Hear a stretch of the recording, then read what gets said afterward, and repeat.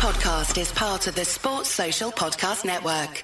Hello everyone and welcome to The Weekender, or should I call it The Weekender, because it's actually a rather shortened version of the show this week. You'll find out why over the course of the coming 45-50 minutes or so, but don't worry, we've still got plenty of fantastic chat for you.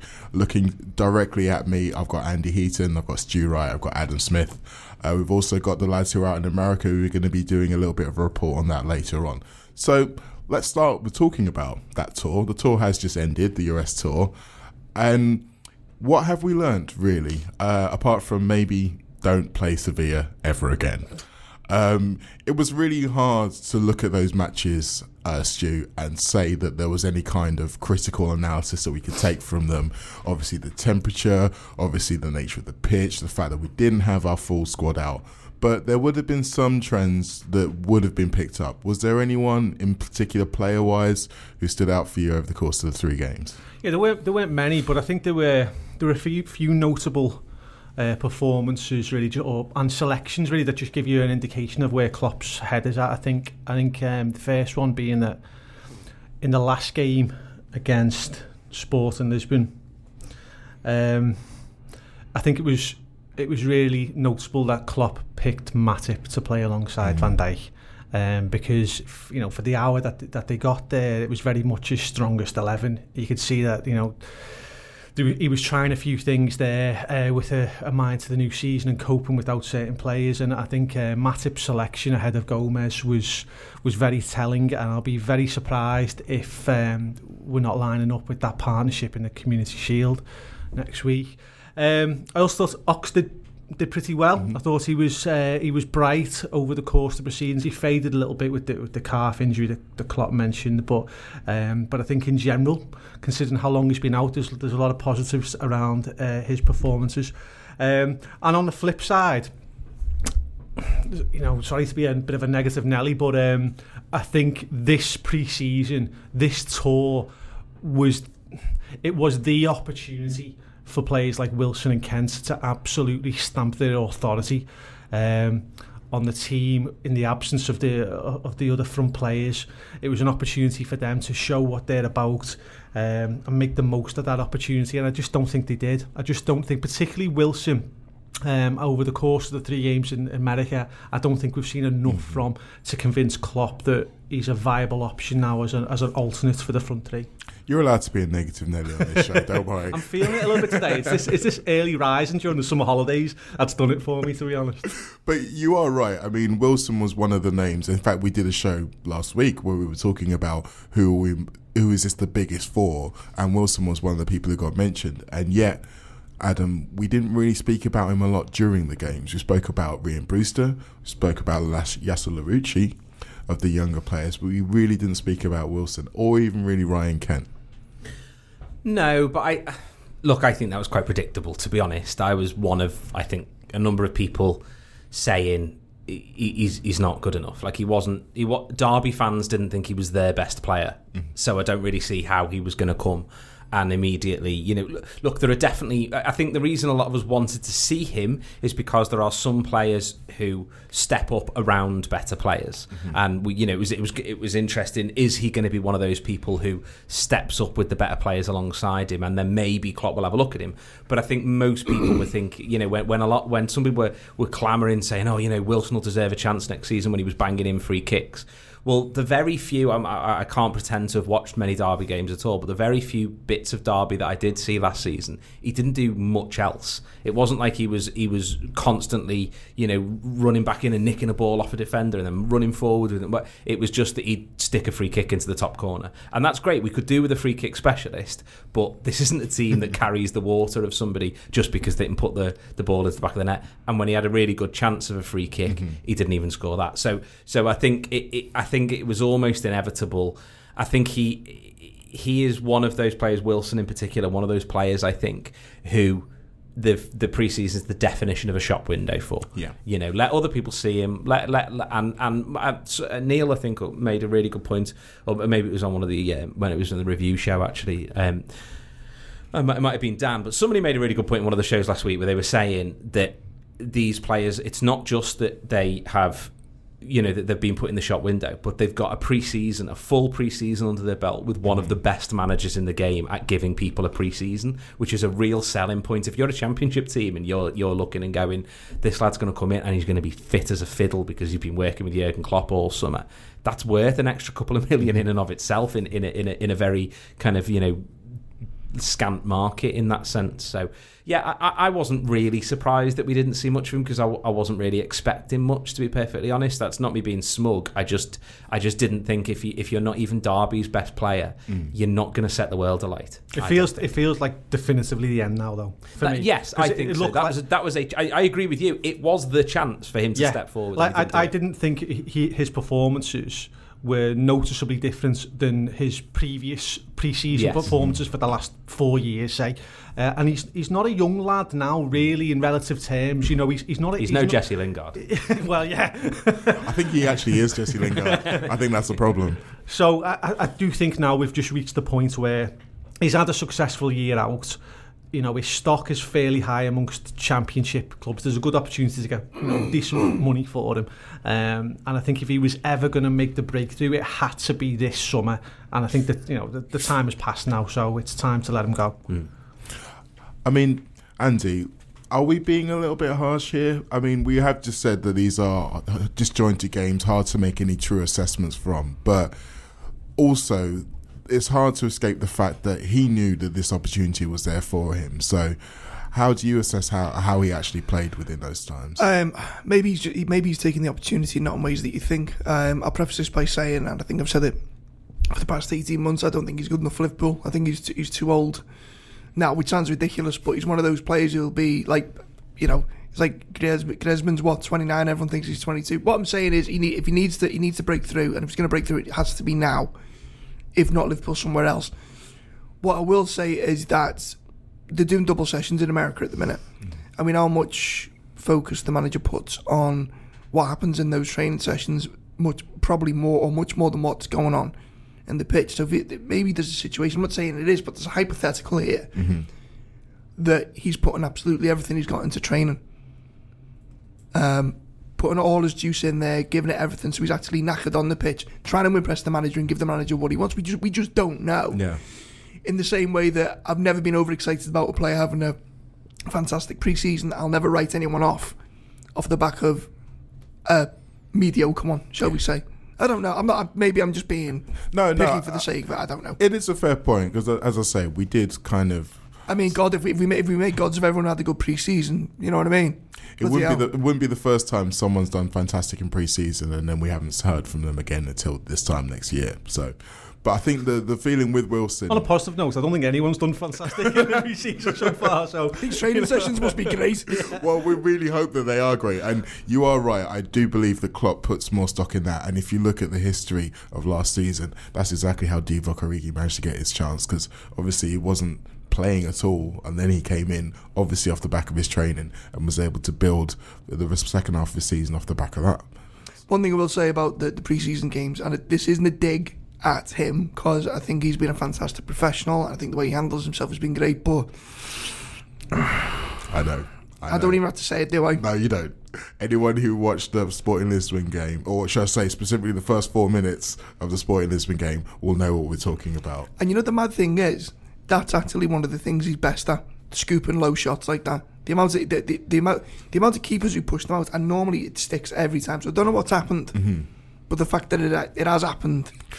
Yeah, I mean, I'm planning to dive into Mignolet a little bit more on the gutter, but for the sake of you... I'm not on the gutter. Well, for the sake of you then, Adam, we can throw this in there. The ironic thing is that obviously we're talking about shop windows. Simon Mignolet, he's another one who, in theory, is putting himself in the shop window. He wants to leave. We haven't had any good bits for him yet.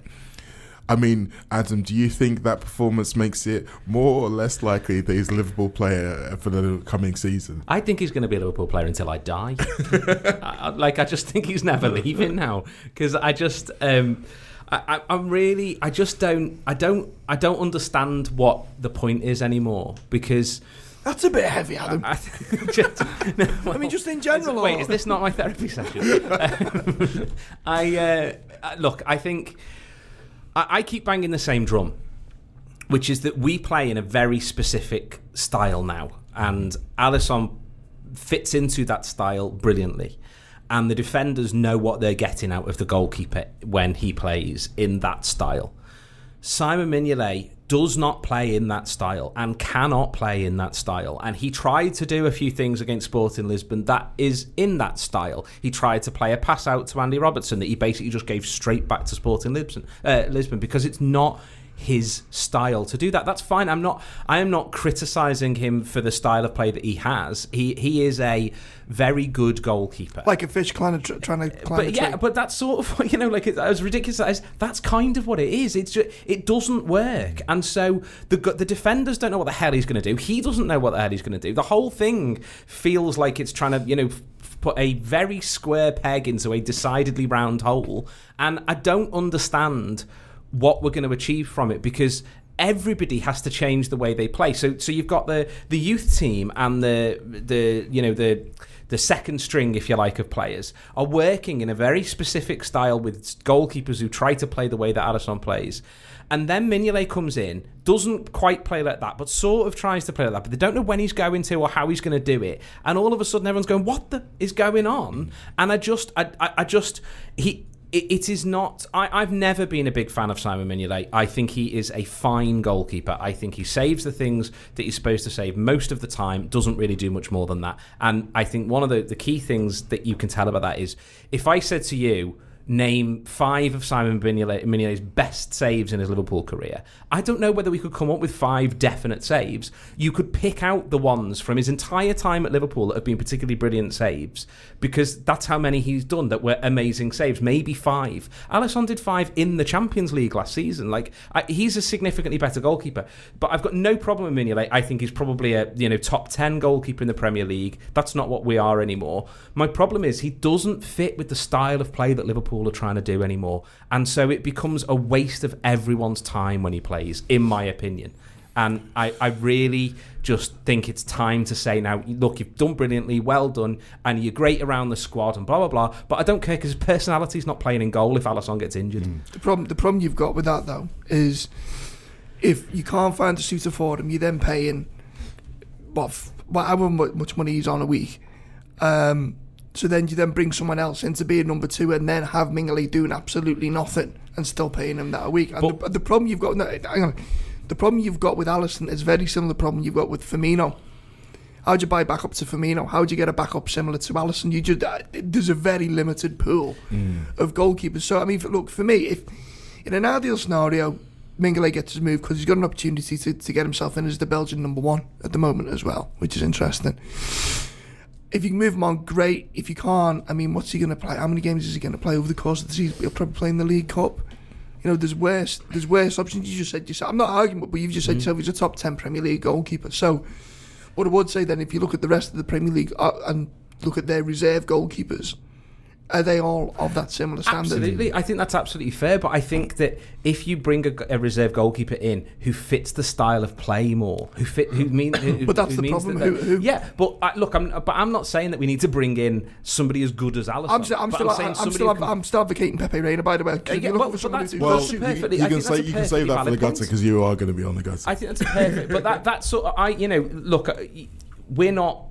Thank God, we're not responsible for Liverpool's transfer dealings. We don't have to find the players. But I think it's perfectly valid to say there is no point in Simon Mignolet being our backup goalkeeper. Yeah, he's perfectly fine. I don't think it's a massive coincidence that he was the goalkeeper of the 2 competitions that we went out of last season. Though I know that is slightly unfair because there were big changes to the whole team. But I think if you for example, Fabianski plays in. He is more used to playing out from the back than Simon Mignolet. He just doesn't know how to play out from the back. It's not his style of play. There are goalkeepers out there who would be happy to be a number 2, who can play out from the back, and that would be more useful for this Liverpool team than what we've got from Mignolet, because he saves things sometimes. Yeah, great. Doesn't save everything, and he makes everybody panic when he tries to play the ball out. So it's just why are we doing it anymore? It feels like a good while since I heard a proper Mignolet rants from Adam Smith. And I've got to be honest, I've missed it. I've really enjoyed just sitting back. For the record, I also think he should move because he deserves to play. I do think he deserves to play. He's not good enough to push a team on from scraping top 4 finishes to going for the league and for the to winning the Champions League. He's not good enough, but he's certainly good enough to be playing every week. You've softened since marriage. You've softened. I remember the days when you talk about self-immolation if you ever saw him again. Yeah. Do you feel better now? Yeah, I do. Thanks. I'm glad. Thanks for that. Okay. Thanks, everyone. See you next time. So it's probably time to move on now, slightly. Let's talk about the tour as a whole, because obviously we talk about it from the football side. The guys who are in charge of the team are thinking about it from more than just the football side. They're thinking about it from a commercial exercise. Obviously, that's why we ended up playing in the home of FSG in Boston. And all reports I've seen from fans, and I'm sure we'll hear more from this from the lads who are out there, has been that from the commercial PR side, it's been a great success. All the fans have been really pleased to get access to their heroes. There's been a few kind of organisational bumps, but it hasn't really seemed to harm the image of Liverpool across in America. Me personally, I still can't get around the idea of playing football in baseball stadiums. I just don't think that they're suited generally, but that didn't seem to harm anyone else out there. Stu, I'll start with you again on this one. How successful do you feel like FSG will see that tour compared to how Klopp will see that tour? Well, I think if you're listening to the lads who were over there and have been, amongst it all within the tour, and they'll have seen a lot of the things that are going on, I think it all sounds very, very positive. From my point of view, I'm looking at it going, the manager's been here now nearly 4 years, and I don't think he necessarily hides his emotions particularly, and I think we know him pretty well by now. And over the last week, it seems to me that he's just got more and more agitated. You look at it, and as you say, the stadiums that we're playing in, they're not necessarily cut out for football. We've had some very, very weird pitch dimensions. I love that though. I think we should do it with more sports. I think we should do like ice skating at the athletics, clay pigeon shooting at the darts. Let's just mix it up. You just want anarchy though. Yeah, I do. Interesting. I'd certainly watch. But yeah, so I also look at it and think it's noticeable that ticket sales have been down. The stadiums haven't been full. So maybe that's in part due to the fact that this hasn't been part of... correct me if I'm wrong. This hasn't been part of the international trophy, whatever it's called. Thing. So that carries a little bit of sway in itself. The clubs that we've been playing haven't been necessarily as big as the clubs that we've played when we played in that tournament previously, and we haven't had quite a few of our big hitters over there with us. So from that point of view, I wouldn't say it's been a roaring success. I think the performances have been a bit iffy. I think the manager's become more and more frustrated as the pitches haven't been great. He hasn't had necessarily the players that his full quota of players there, so he can really nail down his pre-season. And I think he can't wait to get to Switzerland. We are going. Is it Switzerland we're going to? France. Evian. So I can't. I don't think he can wait to get going with that.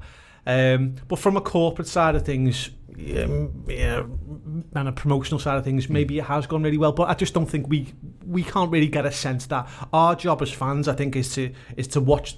Andy mentioned before about training. We don't see what goes on in training. All we can comment on is what we're seeing on the pitch, and what I'm seeing on the pitch is not great pitches, not full stands, and most importantly, pretty disjointed performances that have been fairly underwhelming. And if I was working for FSG and I was really wanting to promote my brand over there, the European champions, I don't think the performances would have lit any fires over there.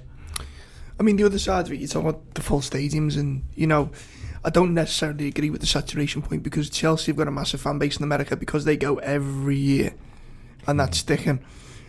What I would say is the locations interest me, because if you're there's a couple of questions here. So all the games were televised. I'm assuming they were televised in the States as well if you had the service, right? Okay, so bear in mind you can sit at home and watch the game. So it's not like I don't know. It's not like the Yankees are coming to Wembley and it's not being televised, and if you're not there, and and then also two of the stadiums, the proximity to each other in terms of the US. You know, why would you bother? It is a surprise they went to New York 2 years in a row. New York, and then they done Boston again. Do you know what I mean? You're going to pick one or the other, aren't you? You're not going to do both. Mm-hmm. And then South Bend, Notre Dame's kind of out the way, and it's not really a massive soccer town. So what I'm saying is, if you're living in California, and you know you can watch these games online anyway, you're not going to pay your $500, $600, $700. Whereas if it was just exclusively, if Liverpool played that one game in the US at Notre Dame, they would have sold at least twice as many tickets because it's not available on TV, and this is your opportunity. Whereas if you're, I don't know, if you're not within striking distance, which in America is like 1,000 miles, say, but if you're outside like a 1,000 mile radius, and you know you can just watch it on the TV if you really want it, then, and as you say, you're not getting the superstars either. No. I mean, personally, if I'd have been doing it, I wouldn't have gone back. I'm not knocking it, by the way. I'm not knocking it, and I understand why they're doing it. But it was the want of a better offer. It's a fair point. Although I think personally, for me, I would have gone with South Bend because I think that was a good new territory to go with. I understand the idea of going to Fenway because it is their second home. Rather than going to New York, I'd have maybe looked at doing something on the West Coast simply for that reason, because I don't believe he went to the West Coast last year either. No, but it's the time, and the reason why they won't do that, they won't do Boston, and it's the time and issues. We all know how tight the manager is on periodisation and whatnot. I think it was 3 years now since we went to California. I went to that one. And it's 8 hours, and it's not just that. The flight back from California, you talk about jet lagging and conditioning one thing and the other. It's compared to the hop from New York. It's the same as if you know the idea. I mean, you're a jet setter. Cheers, man. You Thanks. go everywhere. Really? You know what I mean? You know what I'm talking about? No, I do. Yeah, clearly international playboy and all that. But the fact that I think the managers had input on this. From everything that you understand about these American tours, why the Premier League clubs like going over this, because the training facilities are top notch, really, really high class training facilities. And I think that the reason we're probably more East Coast based, as Andy was getting at then, is the time difference. It's noticeable that you would expect Liverpool to be alternating between 1 year America, 1 year Asia, and I think if Klopp's given the choice, and I'm assuming he's had some input here, he would much rather go to East Coast America. I think I've got great training facilities. The time difference isn't what it is in the Far East. So, you know, I can manage my pre-season better, go over there for a week, maybe even stay on British time, and then over to France the following week. So I think the manager's probably had some say in it, really. Yeah, I mean, I think he's very keen, like you both said, to manage it as much as possible so there's as least exertion on the players. Obviously, the problem with Asia is similar to the problem we had in these games in terms of temperatures of the game.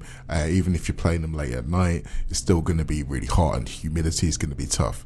I'm going to be interested to see whether or not Klopp decides to put his foot down and say, I want to stay in Europe 1 year, because we've got lots of fans in other places in Europe. I think the biggest compromise that Fenway have made to him is that he gets to do US already. Really? I mean, if you remember the scale of the tours when we went to Australia, they were there for a fortnight, and they were massive, and they were everywhere. And you look how scaled back now our pre-seasons compared to what it was a couple of years ago. I mean, maybe that's what's holding up him signing his new contract. You don't know. Joke. I mean, we are playing a lot of games in this pre-season. We will go on to speak about Jesus the Christ, next ones. don't come at me on that. I'm joking. That was a joke. Well, we will be discussing the next game up in Murrayfield in the second part of the show. Just before we finish this first part, though, I wanted to touch on something. I mean, you guys have been a little bit on the negative sides of the tour. We have to mention the fact that Nathaniel Klein has obviously had to go home. He's suffered a really serious injury. He's going to put him out for 6 months. You said that like that was a positive. You've spoken about the negatives. No. Klein's injured. And then continuing with that is the idea that Klein's injury. Obviously, again, this is something we've covered extensively in the gutter and some of our other shows. I just wanted to touch on it quickly with you, Adam. It's a real blow for the lad. He's obviously had lots of injury problems, but it's a blow for us as well, because it kind of, if we were deciding whether to sell him or whether to use him in the squad, now we can do neither. I think he was gone. I don't really think Klopp wanted to use him. I think if you think back to last season when, you know, I think we played Mignolet at right back or something rather than put Klein there. So it was very much like anything but using Klein for at the time when he then went away, because he played the United game, didn't he, or something like that. Yes. And then that was it. We just never saw him again. And then he went on loan, and everyone went mad about the fact that he'd gone on loan. Turned out it was fine. And I think Klopp just was sort of like, you need to take a touch to be able to figure out where you are on the pitch. This isn't going to work in a Liverpool team. I think he was gone, and the rumours that he was off to join up with Hodgson, who doesn't mind how many touches you take to figure out where you are on the pitch, mean that I think that probably would have given us a little bit of money to be able to use for buying nobody. So I think. I don't think he was going to be around any longer, but yeah, as you say, it does sort of mean that we can't. He's neither use nor ornament now. I don't mean that. Obviously, it's cruel for him. I feel bad for him. He seems like a really nice fella, and it's rubbish that he's got this injury. At least it's the sort of injury that you can kind of they can get him through physio and things like that. So it's not like it's a career ender or whatever. No. But yeah, he's of no use around the place now, which is a shame in all senses. And obviously, unless he recovers by January or someone wants to take him on in January, we're probably not going to get a fee, as his contract will be up at the end of the season. Okay, well, that's enough of part one. We'll save some juice for the second part, don't worry. But we've got plenty more in this Weekender to come. Hello, the Weekender. Neil Atkinson, John Gibbons and Josh Sexton here to have a chat about the American tour, what we've seen, what we've thought, and it's only right to end it in Carragher's, which is where we're sat right now, in the heart of New York City. A pleasure to be here as always. John, let's do the game last night first and foremost. It was the best of it. I think it could be one of the best pre-season games I've actually ever seen, certainly for the first hour. There was a lot on it and it felt genuinely competitive. It felt like two sets of footballers who were actually enjoying having a proper game of football. Yeah, it was lively, wasn't it? It was competitive, but in a good way. Compared to the obviously the Seville one, which spilled over a few times. This was, as you say, two teams wanting to play well, wanting to put on a show for the large New York crowd at Yankee Stadium, and yeah, Sporting proper celebrated both the goals, didn't they? And enjoyed the occasion, enjoyed playing against the European champions. I thought Liverpool at times were excellent here, other times maybe not so much, but I guess you'd expect that in a friendly. But he went strong with his team, Jürgen, didn't he? And I think he wanted to finish on a high. We couldn't quite do that, but it was certainly a good game. And a few lads feel a bit nearer where they want to be than they did sort of a week ago. You can see last night was one where you could see the arcs in terms of who's where on fitness, Josh, and I think looking at it there, you can Fabinho and Milner get the 90. You can almost draw that graph in terms of when people come off as much as anything else. But also you got the impression it was an opportunity for them to maybe show the manager, show themselves where they were for the fitness, for the touch, the readiness. Yeah, and I think that's probably more so the case for the lads who've come back a bit later, that they can show that they can get this next run of games now in the pre-season, going into the Community Shield, and obviously the fact we've got two finals basically coming up at the start of the season means that everyone's going to be vying for those places, and that's as much for the lads who've been getting regular minutes like Milner and Fabinho as it is for Virgil van Dijk, Andy Robertson and Trent all coming back in. So it was good to see them lads get a bit more of a run out. I think Virgil ends up doing about 80, doesn't he, before he comes off. Trent and Robertson do a little bit less. I think they do about 75. So it was good to see them get a bit more minutes in the legs. Hopefully they can start to be doing full 90s soon. But yeah, good to see Milner and Fabinho getting some rhythm as well.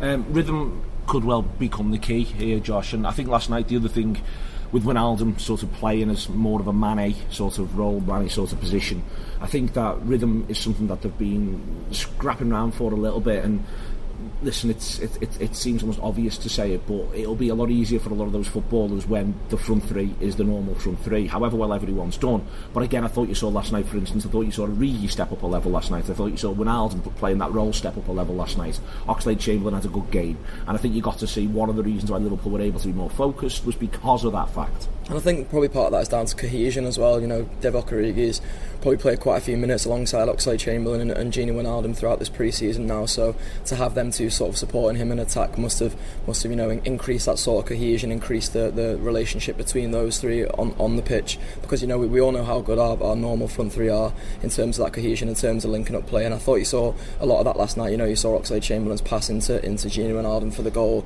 There was a few little touches and balls here and there which we like to see and would expect to see from our starting front three, so I thought it was positive signs from all of them three. At the back, John, it is, and this is always going to be the case, so I think we've got to be careful, but there is such a marked difference between when Alexander-Arnold and Robertson are playing and when anybody else is filling in those roles. And there's obvious things you could say Liverpool could do about that, but I think it is actually difficult because they're so good, they're so progressive. Yeah, they are, yeah, and Joe Gomez obviously fills in a little bit at right back here, maybe fills in the wrong way, but gets a go at right back, and he's fine, isn't he? But when you're used to Trent and you're used to that quality of delivery, he's just like he's not quite at that level in terms of his attacking play. He's a little bit unsure sometimes, you feel, whereas Trent's a lot more on instinct, and he's getting involved and he's not doing anything daft, but it's not a threat. And the other side, we end up with Milner there that you sort of were hoping we'd move past, I think, and I'm sure he was as well. And I don't mind the odd bit of Milner at full back, but if we're going in with him as second choice, then I'd sort of be a little bit concerned. So I don't know. I think they'll go into the market. I do think we'll end up with at least one full back between now and the end of August. I think it's small things, Josh. It's the touch out of the feet that they both got. For me, that's when you watch other players play those roles and you see the difference. I think Milner's got that touch out of his feet as well, but then it's also the pace with Robertson. But I'm not expecting Gomez, who is a centre back by trade. That's the thing he will end up being, to have that the ability and Arnold has it over Klein. The ability to effectively push the team 10 yards up with your first touch in those positions is remarkable. Yeah, and I think you've both sort of hit the nail on the head there.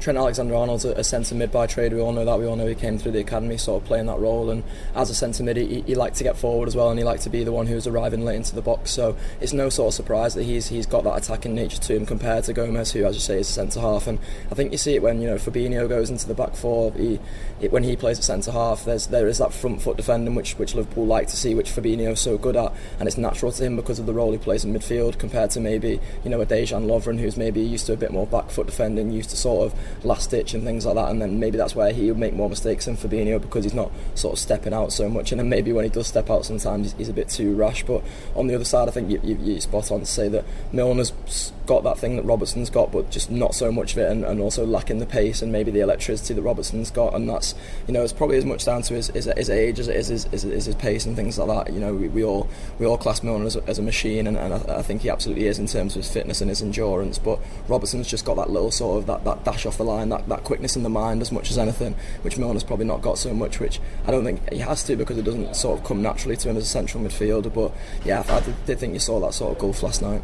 I feel a bit for the two lads, Johnny, we probably would like to have seen and haven't got to see, which is Keita and Shaqiri, in that it would have been quite nice for them to get the time to bed into this squad here and maybe give Liverpool, make us all feel like there are one or two more options in there, because that's maybe what has been lacking across the three games, is that sort of just that feel of, well, there's one or two, here are the solutions within the squad, as the manager keeps referring to it as. Yeah, I think that's a fair point, and I think both of them would have had plenty of opportunities out on this tour, and also to play in different positions as well. We were seeing less and less of Shaqiri as a front three option as we went through last season, and he could have had a bit of a go there and maybe sort of prove to the manager that he is a bit more versatile than how he sort of ended up being at Liverpool, if that makes sense. It would come to the idea of he had to change the formation to play Shaqiri, he had to do something different, and he could have made a bit of an argument this summer that you can do me as a Salah light, you can do me as as an option in that front three, and I can do what you need to. So bit of a shame for him, and obviously he's got a good record in America as well, overhead kicks last year and all that, and it's sort of similar for Keita really. You can see where Keita would have got plenty of minutes. Someone like Curtis Jones probably benefits from it, so there's always a winner to the loser, isn't there? But I think Keita would have liked a big pre-season and hasn't got one because of the injury he got on international duty. Last little bit to begin to round it off, Josh. It's been clear, not just at the shows we've done and the events that we've been lucky enough to do, but also just simply around the games, going to the games, how invested people are. It's ceased to be polite applause at pre-season friendlies, and it's become instead lots and lots and lots of rowdy partisan Liverpool singing. Yeah, and I think that's, it was a tribute to the sort of supporter culture that Liverpool are building, but also a tribute to just how dedicated these American fans are. I was speaking to some of them about lads who've come over from the West Coast and the times they have to wake up in the mornings if it's a 12 o'clock kickoff and that kind of thing, and that sort of commitment. It shouldn't go unnoticed by Liverpool Football Club. It shouldn't go unnoticed by us fans from back home as well, because that's what it's all about. We want people who are sort of committed to that cause of supporting Liverpool. There was a lot of concourse last night. There was a lot of concourse last night, which was good to see, because you think about Brighton away last season when we've got all the partying on the concourse, and to get to see the American fans be able to have their own experience of doing that and be able to sing these songs and give their players the acclaim that they'll want to after them winning the European Cup last season. That's just great to watch, and it's been great to be around and to meet those people as well. I think it gives the players a boost, John. I think you've seen it with Origi. I think that it's quite clear that they were able to put a bit of pep into some of the footballers' steps. They're about to go and have the toughest week of their lives, as we always joke about it, when you can get stuck into them, but they go there knowing the affection that they're held in.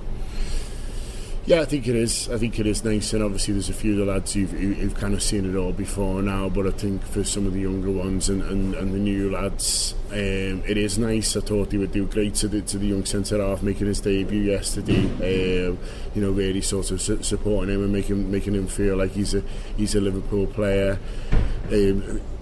Brewster's been a starter all summer, as I'm sure he's enjoyed his first tour, but Origi as well, didn't get involved, I don't think, last year. I think by now he was sort of out on loan, but I think this year obviously he's been one of the star attractions, almost the main event, hasn't it? And it's felt like a bit of a summer so far of celebrating the European champions, as you say, just before the week where they have to forget all about it because they can't remember the name because of how hard they worked. But I think this has been a nice little continuation of the kind of celebration of Liverpool being European champions, really, and all the live shows. The legends, it's all they want to kind of talk about, really, and it's looking forward, obviously, but also just kind of one last drink to what happened on the 1st of June. One last drink to what happened on the 1st of June, but as the manager says, it all starts all over again. They're going to get worked unbelievably hard. So let me hand you back over. A big thank you to the boys out in America for that and for all the reporting they've done. If you've missed any of it, please check it out on our website. They've done some great work, and their work is still not done. They've literally got off the plane and headed straight out down to Anfield, where some of you who've been on our social media channels will have known that we've commissioned a very special picture of a very special young Scouser, Mr. Trent Alexander-Arnold. And here's John to tell you a little bit more about that. And it's John Gibbons and Craig Hannon, and we are on Sybil Road, which is where we're close to completing. Well, I say we're close to completing. Eric, who's the artist who you'll hear from in a little while, is close to completing a fantastic Trent Alexander-Arnold mural, which was the idea or the brainchild of you, Craig, I would say. I mean, it was both of us, I would say. I think basically after the Champions League final, we wanted to do something that celebrated the fact that a local lad had basically achieved all of our dreams. And so on the bus on the way back from Madrid, we were sort of thinking about ideas, thinking of how we could celebrate this. And one of the first ideas was sort of billboards around the city, and one in particular in West Derby. And the one thing that we didn't want this to be from the office and advert, because it doesn't have the same effect. And so that, I think it was you turned to me and said, well, why don't we just do a mural then? And it's been this thing that's been sort of in the pipeline since, that we've worked really hard on, and it's not an easy thing to get going, I would say. I love how you said that we've done this. Imagine it was me and you that were painting this mural, by the way, what it would look like. It's just absolutely incredible to sort of finally come down to it and see it in the flesh. And even watching Eric, sort of, I've been following the pictures and the videos throughout the week, and seeing him paint it by just looking at a photo has blown my mind. It's everything that we kind of hoped it would be, and yeah, sort of, it's a mural for all the right reasons, I think, John. Yeah, no, definitely, because there's so many stars in this Liverpool team, and so many role models, and so many footballers who on and off the pitch inspire you. But Trent is the local lad. He is a young kid who plays like a man, and he is someone who's achieved the dreams of all the young kids who play football around here. So it's been boss kind of even just being here for a short time this morning, seeing a lot of people buzzing off it, but especially kind of young people and seeing, them kind of looking up in awe and being kind of hopefully inspired by it, because, if Trent can do it, then maybe they can as well. And so it's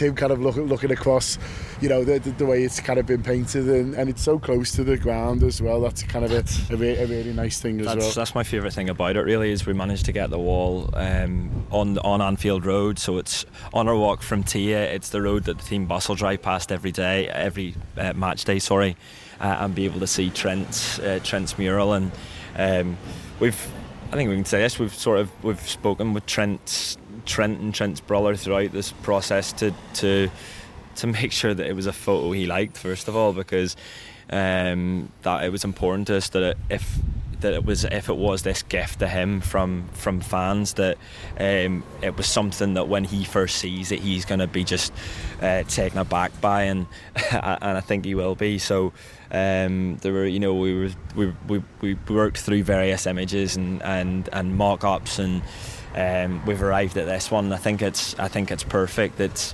the fact that it's his name and it's his number. It's huge. It's on a 3-story house, by the way, and so one of my favourite things so far has been walking down Anfield and seeing how far you can see it from, and you can see the name and the number from in the distance, and it's really special. Yeah, and as Craig says, we've tried to make sure that kind of everyone likes it and everyone involved. So obviously Trent and his family, but also we're going to hear it in a second from Ian Ben, who's a counsellor in the area and does huge amounts of work with fan supporting food banks for people who live in Elford, and something that we wanted to make sure that they thought it was a good idea and something that'd be welcomed kind of for people kind of living around here. And obviously the reaction that we've had locally, Craig's been really nice as well, and everyone sees it as a positive thing, as something that hopefully can inspire it, and hopefully another thing that people can enjoy if they don't live around here, but when they come to Anfield. Definitely, it's so exciting that this can be a tourist spot, and it can be another sort of visiting spot for people from outside the city, and it's also a place that local kids within the area can just come to, and they can one of my favourite photos so far is the two little girls doing keepy ups, it's absolutely right in front of it. That's an incredible photo,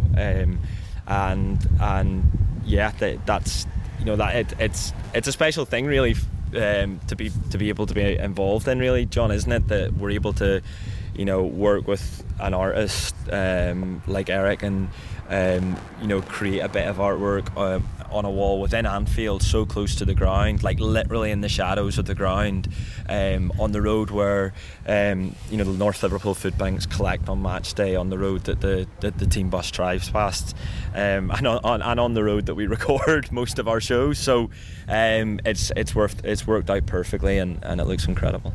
Yeah, it does look incredible. Hopefully we're going to get it finished today. We've got a slight issue with the car kind of in the way at the moment that we can't figure out who it belongs to, but hopefully it will be finished today, and then people are going to come and enjoy it. That's the one thing I would mention, is that quite a few people have been posting pictures on social thinking it's finished. I think I was speaking to Eric earlier, and there were people tweeting saying that why has it only got one hand, and Eric was responding on social media saying because it's not finished yet. I can promise right now he has two hands. So and very good hands they are as well. And there's still a quote to go on it as well, but I'm the first day of the season is going to be properly special, isn't it, really? I think I want to get down for the team bus driving past, just to sort of be able to see them, and to be able to sort of just see loads of kids getting their picture taken with their hero. Yeah, I'll come down for that. We'll bring cans. We'll make a night of it. No, it is cool. It was funny. I was talking to someone from Liverpool Football Club about it, and they were saying how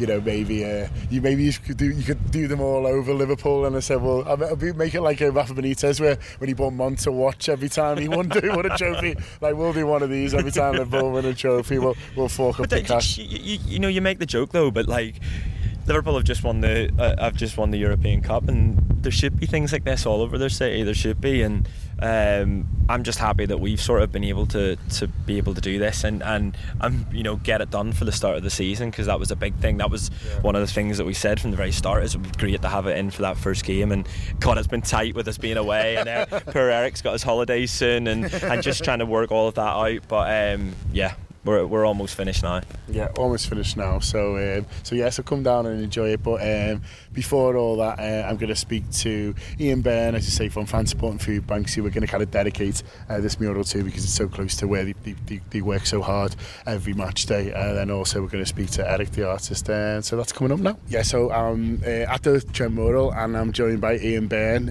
who wears a lot of hats now, but one of them is sort of councillor for this area. Ian, so what do you think of the mural, first of all, on Civil Road? I think it's magnificent. I just clarify, I'm councillor for Everton, just across the road. So there's Anfield councillors knocking about, but I live the road next to this.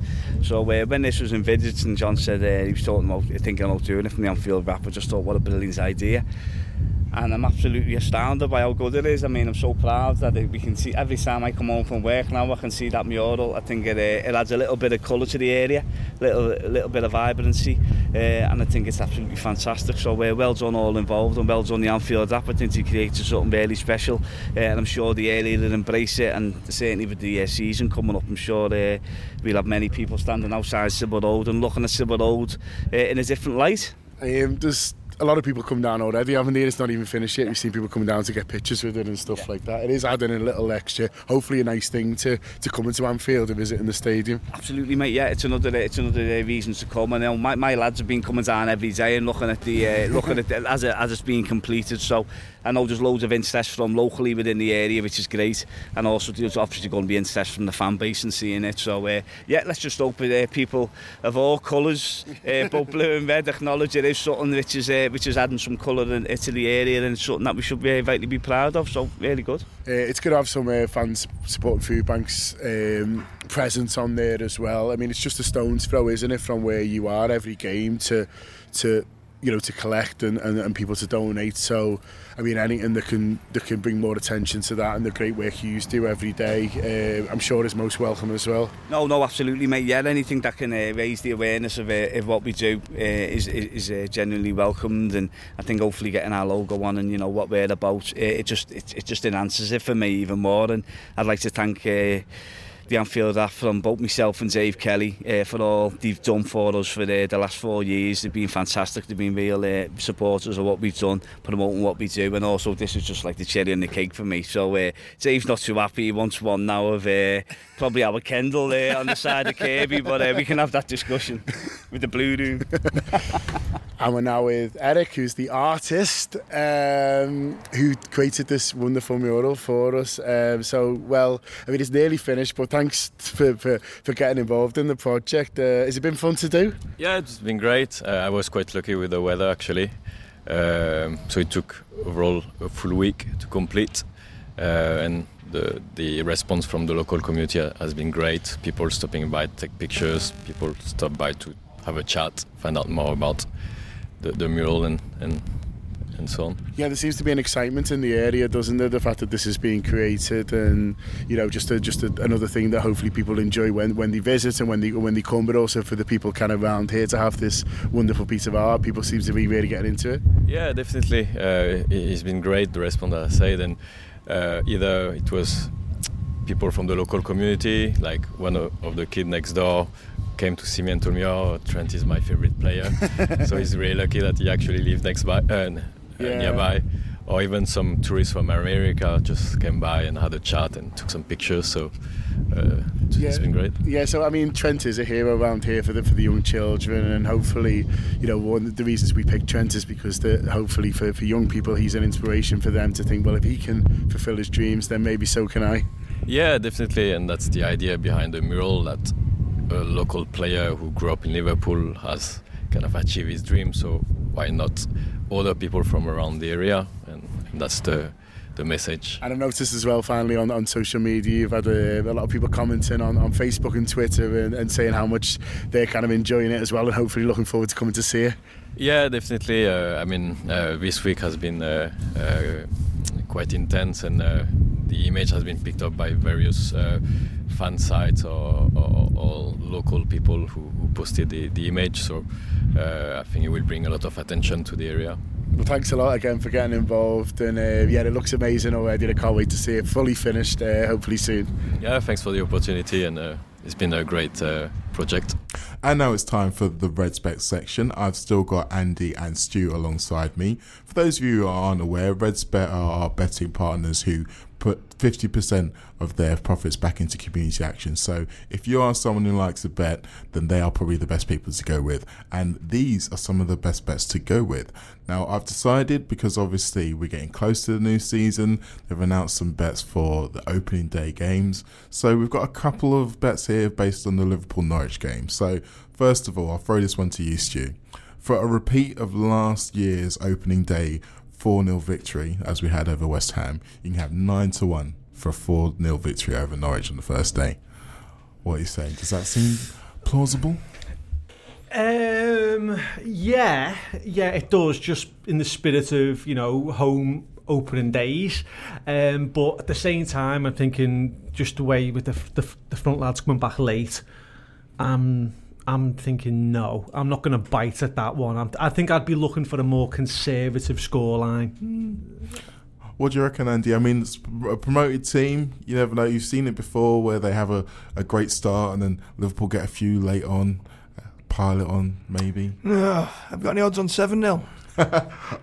Not to hand, but I know that the odds on 7-0 do exist. I wouldn't take that. I wouldn't take the 4-0 9-1 only because I don't think it's good value. I think I can see the value in it. I just think that Liverpool will either just regulation 2-0 or it won't be 4. It'll be an absolute spanking. To lay the gauntlet down, so to speak. Well, I've kind of gone with this section. I've kind of gone for the more, not outlandish bets, but the ones that are more likely to bring a little bit of value. So here's another one which you probably won't be that pleased about, but I'll tell you anyway. It's a half-time, full-time score. Norwich to be leading at half-time, and then Liverpool to win the game. Ooh. 22-1. Oh, I like that. Now, no, I'm into that one. You're Yeah. I'm sold. Yeah, I'm biting all day at that. 22. 22-1. Wow. Yeah. Now, obviously, it could be an early set piece like we saw against Burnley. Maybe Liverpool start a little bit rustily. Little shock to the system, yeah. And then come out the traps, out the block, second half, and batter them. Yeah, I'm for that. Yeah. Nah. No. Still can't see it. Look at Liverpool's league record at home. Look at how many goals they don't concede at home anymore. Look, I can see 22. 22-1. Yeah, but 22 is a big price designed to get people to go, oh, that's a good price. Let's have a bit of that. Yeah, literally. Suck it right here. Do you know what I'm saying? Savvy businessmen, these Red Bets fellas. No, not for me, Clive, unfortunately, no. If I was going to go anywhere, I'd go Liverpool win-win. I'd be curious to see the odds on half-time draw Liverpool full-time. Again, I don't have them to hand with me, but they are definitely on the ResBet website. So if you're a little bit more on the realistic side, like Andy, you can find out exactly what they are. We're really good at home. Speaking of realistic, you're probably not going to like this one either, but I like it because we want to get a bit of fantasy into this. Now, we all know that Manchester City were imperious for most of the season last year, but strange things happen on the opening day of the season, and they are away to West Ham. West Ham, we've just broken their transfer record to bring in a brand new spanking striker who, if you think that he can maybe nick a goal and for some unknown reason they can concede 0 as opposed to the 6 they conceded last season, West Ham 1, Manchester City 0, 30-1. 3-0-1. Is that just on that scoreline though? Yes. Not on a West Ham win, but on a 1-0 win. It's possible. I think it's certainly more possible than the Norwich one, which is at 22s. Look, who knows? There's always one Mickey that gets thrown in the opening day of the season. I always read that it's us. It won't be us this season. So you never know. I mean, look at the teams that City did get beat by last year. Although saying that, I think they scored in every single one of them. I don't think they did fail to score in any of the defeats. But it was Leicester. It was, come on, help me out. Crystal Palace and Newcastle. Games where you'd normally expect them to win. So you know what? If you're gonna ask me to put a fiver on a mad one, that would be the one I was gonna put a fiver on. I like it. Saturday lunchtime as well, bless you. You know, sometimes if you're not really up for it early on in the season, these things can happen. I'm in again. I like it. I'm telling you, being on this insert, I don't think it's very good for me, to be honest. I think I may well have just developed a habit within the last 5 minutes. He's got 7 weeks off. He's got a big bank account. He's going to be in the poorhouse before he gets away on holiday. Where's all the spends gone? Where are you going? Where am I going? Yeah, on holiday. Tenerife. Yeah. Oh, they'll take your nose. Well, Red's better take your nose. That'll be fine. Trust me. Yeah, no, I like it. I think you sold it well. I think when you just look at it in black and white, okay. But when you said it's away from home, it's opening day. West Ham have got a new striker. They're going to be dead excited. Maybe Man City a bit rusty. All of those things pressed my buttons. Yeah. So I'm into it. You can totally see it happen. There's a few other interesting clashes on the opening day as well. Obviously, you've got Chelsea, Man United, but I don't care enough about them. And to be honest, the odds of them are all quite close anyway. Another close game is Leicester Wolves, who are going to be battling it out to be the best of the rest. And the final bet that I've got for you is based on who will win that race to be 7th, basically.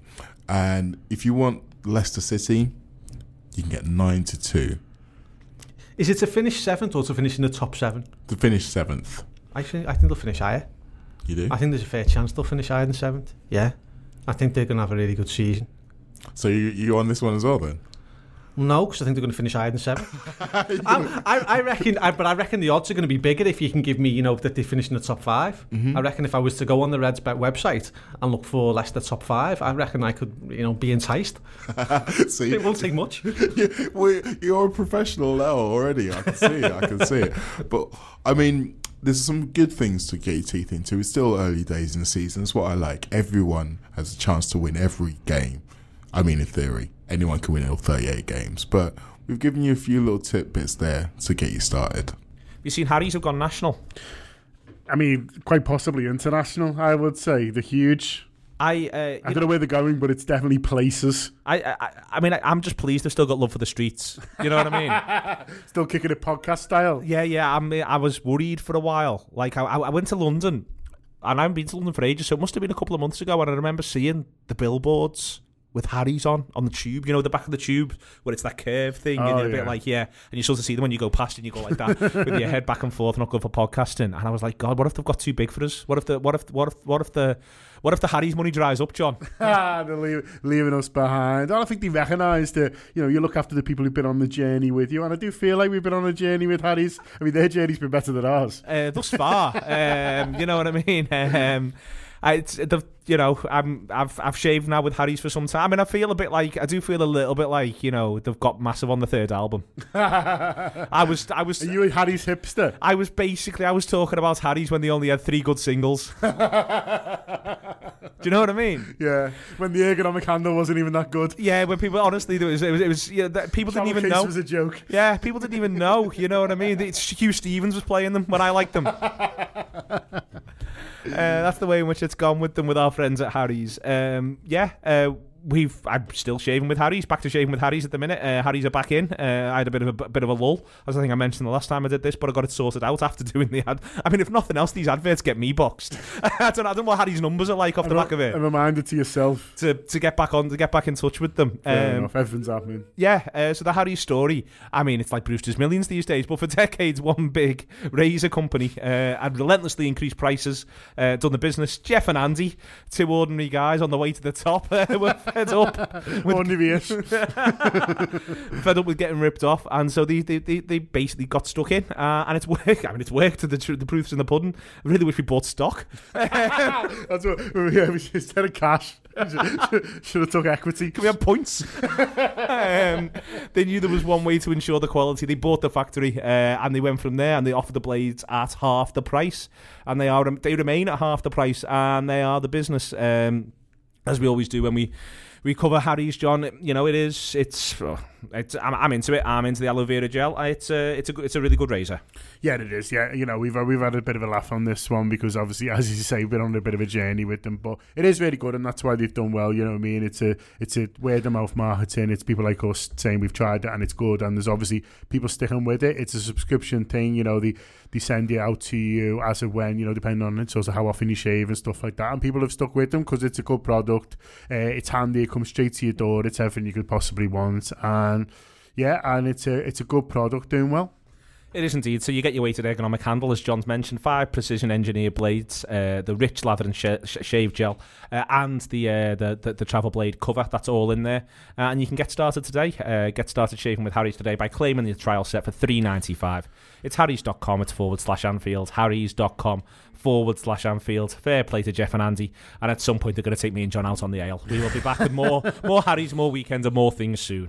And we're back in the room here for part 2 of our tour chats. Now the tour moves on to Evian, which I believe is Klopp's real time to shine. It's the part that he's really been looking forward to, Andy. Nice clean water. Yes, nice clean water. A fuller squad. We'll have some more people back. Not only the guys who've been playing football late in the day, the likes of the Brazilians from the Copa America, Mo Salah as well, but also Xherdan Shaqiri and Naby Keita should be available to start going back into training. Now, Adam, I'll start with you on this one. What do you see are the main things that Klopp's trying to get out of this time in Evian? Because it's not a long time. It's only 2 or 3 days. I think it's the key thing is just to make sure everyone's up to scratch with the various, you know, formations that he wants to play, moves he wants to make, and also I would guess to check how things are looking without Mane, because we know we're definitely going to be without Mane for at least the Community Shield in the first game, isn't it? I think. Is it the first game? I think so. I think he's back, isn't he? But I don't know. He'll be going to look into his eyes, isn't it? That's what it is. Sorry, yeah, he's going to look into his eyes to decide whether he should play. But I think we're probably going to be without Mane for the Norwich game. So it will be, you know, does everybody know what their jobs are? Do they really know what their roles are? And I guess, look, there must be an extent to which he's looking at it and going, am I good with the squad as it currently is? Do I know who is fitting into which position if people get injured or whatever moving forward, or ill in the case of Lovren? You know, is everybody happy with the roles that they are expected to play as and when they're going to need to play them? And do I need to go into the market? I think that, you know, that's the final point, I think, at which I don't think we are at all. I don't think we're going to. I think that I've really enjoyed the way the language has changed over transfers, that it started off of like, oh, we'll buy, 1 or 2 people, and then it moved to like, oh, I mean, look, there's money there, isn't there? And then it's moved to, well, look, maybe it's the last day of the season, it'll all go a bit mad because no one's really made a move yet, and now everyone's like, we're just never buying anyone ever again. This is it. This is the team now till 2029. But I think that's the last point at which Klopp can look at the squad in front of him and go, we need a left back cover. I think that's interesting, though, Stu, because I would have thought that with all we're hearing about Liverpool's long-term planning, that it would only really be an injury at this stage that would make a change to Klopp's plans. But I mean, you mentioned Oxlade-Chamberlain earlier on in the show regarding his role in the game against Sporting Lisbon in playing further up than he had been previously. These are some of the kind of kinks, almost the evolutions that I expect him to be working on over there. Can you see a situation where maybe he's tried something, it's not worked, so he's thinking maybe the solution isn't within the squad and he will have to go out and change maybe what were the plans for the summer transfers? No. I am with Adam, really. I think that you listen to the rhetoric coming from Klopp about finding solutions from within the squad, and I think there's a little bit of an issue here. I think that Klopp, in general, just in principle, the idea of him spending 10 to 20 million or more on a squad player or a backup player for a position, I just think is completely alien to him. I think if the opportunity comes up to spend, to find an Andy Robertson, for example, they tried to do that with the lad from Bristol, didn't they? And Bournemouth came in and blew us out the water. I think if there was an opportunity to go from, up to 10 million on a promising player, or even an experienced player who could do a job within the squad, I think they'd potentially be interested. But I think it goes against his principles to be spending north of 10 and pushing towards 20 on a player who's not realistically going to be a first teamer. I think he would much rather find solutions within the squad, i.e. Milner at left back and what have you. And I think that could be, what I'm worried about is that could be a little bit exposed now, because as we've reached the point in Klopp's tenure where players who weren't necessarily going to have a long-term future have run out their contracts. So Moreno, for example, we've not had to go and get a left-back cover because Milner's been able to play there and we've had Moreno. Well, Milner's older now, another year older. I'm sure he could still do a job, but Moreno's left. Klein is now no longer a viable option as a backup there either, but previously he's been available until we've loaned him out as right back. And so I think we're reaching a point where Klopp's admirable instincts to think he wants to have, leave room for young players to grow and develop and have an opportunity to come to the squad. The squad is thinning now, and we're just at that stage of evolution where I wonder whether it could be exposed. His distaste for spending big money on backup players could just leave us a little. Whereas I think Man City, they're just not bothered. No. They're just not bothered at all. Yeah, they'll go and splurge 40 million on a reserve right back. We're not going to do that. We're not going to do the idea. Some of these players that we were linked with, like Firpo. The idea of us spending 20-30 million on it was just laughable. So I just don't see it. The only place within the squad I think he's going to be potentially moved to buy a player would be within the front three. If a viable option came there, then I think he'd consider it. But even that, I think the squad the team selection the other night gives us an indication that he's looking for other solutions there. I fully expect Gini Wijnaldum now to play left side in the front three in the Community Shield. I fully expect while Mane's out, Gini Wijnaldum's going to play there like he did against Sporting Lisbon. So I've kind of made me peace with the fact of we may not get anyone. It's definitely sounds like the kind of thing that Klopp wants to do, and if we listen to what he's kind of shown us over the course of his career, we believe that that's always what he's done. He always looks for adaptable players. He's always got someone new in a new position. He's always got something he's trying. But, I mean, we've mentioned previously that we're going to be playing more games this season than we have been previously. Some breaking news, actually. We've actually found out exactly when the dates of the Club World Cup are. I thought you were going to say then breaking news, we've signed Firpo. No. I think I'd be a little bit more excited if we were doing that. But I can tell you now, the dates for the Club World Cup are announced. Liverpool will be going into the semi-final stage, which is the same as it was previously. That semi-final will take place on December the 18th. We don't as yet know who we'll be playing. And the final would then be on the 21st.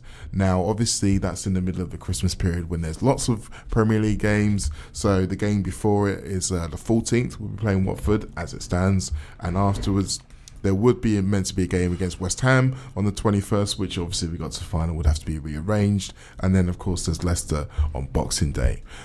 Sounds like a lot to deal with, particularly the fact that we're going to be in Qatar again. So there's been a lot of talk of changing solutions, changing players and those kind of things. Andy, I'll ask you this one.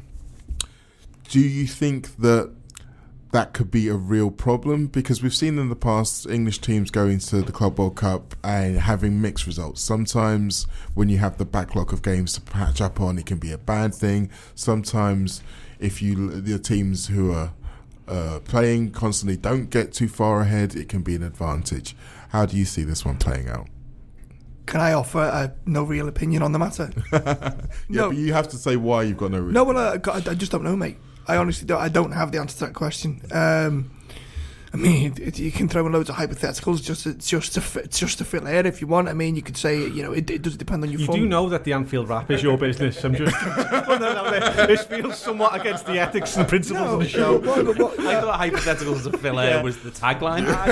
I'm just going to go to from now on. Can I offer no opinion?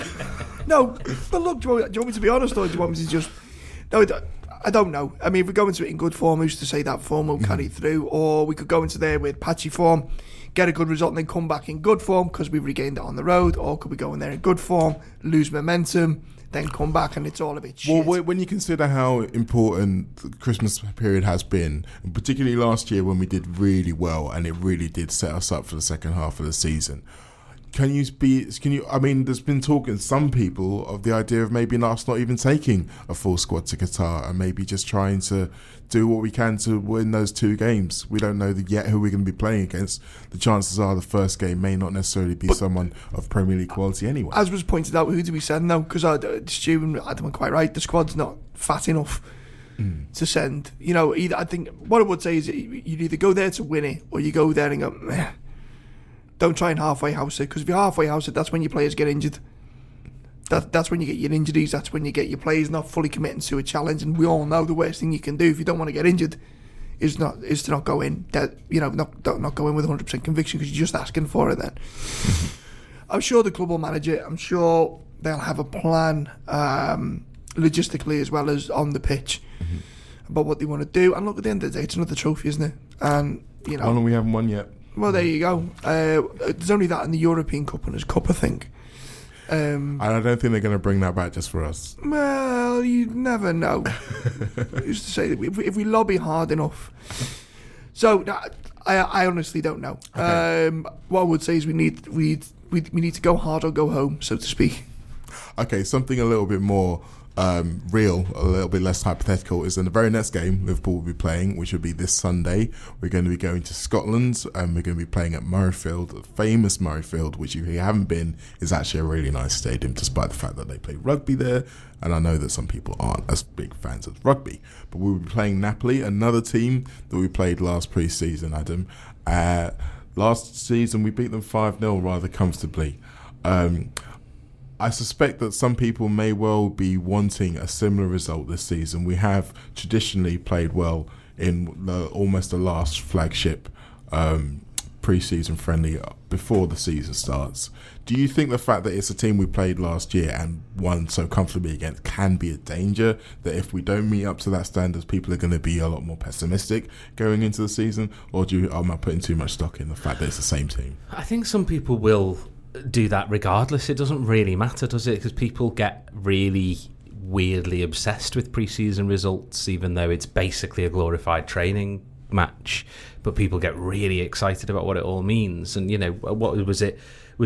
It was pre-2015, wasn't it? The summer of 2015 when we won every single pre-season game, and then Rodgers was gone by October. But people need to just, realise that pre-season games just don't mean anything. And of course, we then played Napoli in the Champions League and lost to them, didn't we? After beating them 5-0 or whatever it was. So it doesn't bear any reflection to real life whatsoever. No, and I think, go on, sorry. I was just going to say one thing it does bear reflection to is the Community Shield, which is coming up very quickly. Yeah, but I don't think the Community Shield doesn't really bear any, like that is a glorified friendly as well. It's an indicative one. It's one that we can learn a lot from. But if we beat Manchester City 10-0 in the Community Shield, it still doesn't mean we could beat them in either of the games during the league. It's just they are matches that the manager uses to try to get a sense of where his players are at, to try new things in a circumstance that doesn't really matter, etc., etc. Look, I think the thing that I've taken from the game at Murrayfield really is the club's absolute insistence to play matches in as many places as possible that don't normally play football. Look, Fenway Park, Murrayfield, Prenton Park, just places where football isn't normally seen. It's they've really stuck to it. But we have got to go to Goodison at some point. I was just about to say, pity we couldn't play at Goodison. I like that little. There you go, got it in. Oh, we got it in. We were having an internal bet as to whether or not the Everton news would make it into the show, and there you go. You got a little mention. Congratulations. But no, I'm interested in what you say about the Community Shield and about the irrelevance of it, because Stu, are we really saying if we beat 10-0 against City that no one would care? Is it really irrelevant? I'd care. I think I'd be doing laps around town naked, to be fair. I'll take that all day. I'm worried. I was saying to Lizzie before the show started, she just walks in now, trying to sneak in, exposing you. But I am worried that as we go into this Charity Shield or Community Shield, that we're not ready. We don't look anywhere near ready. I'm concerned, and I just don't want to get a walloping from City, because although the trophy itself doesn't really count as a trophy, it doesn't really matter. At the same time, I think it would be, quite a blow to the psyche of the players if we were to get trounced by them. Mm-hmm. So I do want us to put together a decent performance in that game. No, I can understand that, definitely. I think it's one of those situations where if you lose that game, you can say it was meaningless. If you win it, you can say it was a fillip. I think that's why I'm saying right now, before it's played at all, I think it's a pointless game, because I do, because it's just a friendly, and I don't think the result of it matters one way or another. And I think it's important, especially given the opponents of City.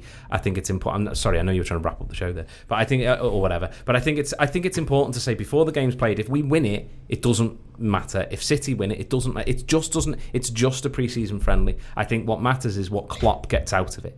And as Stu says, whether we look ready for the Norwich match, because the Norwich match is the only one that matters.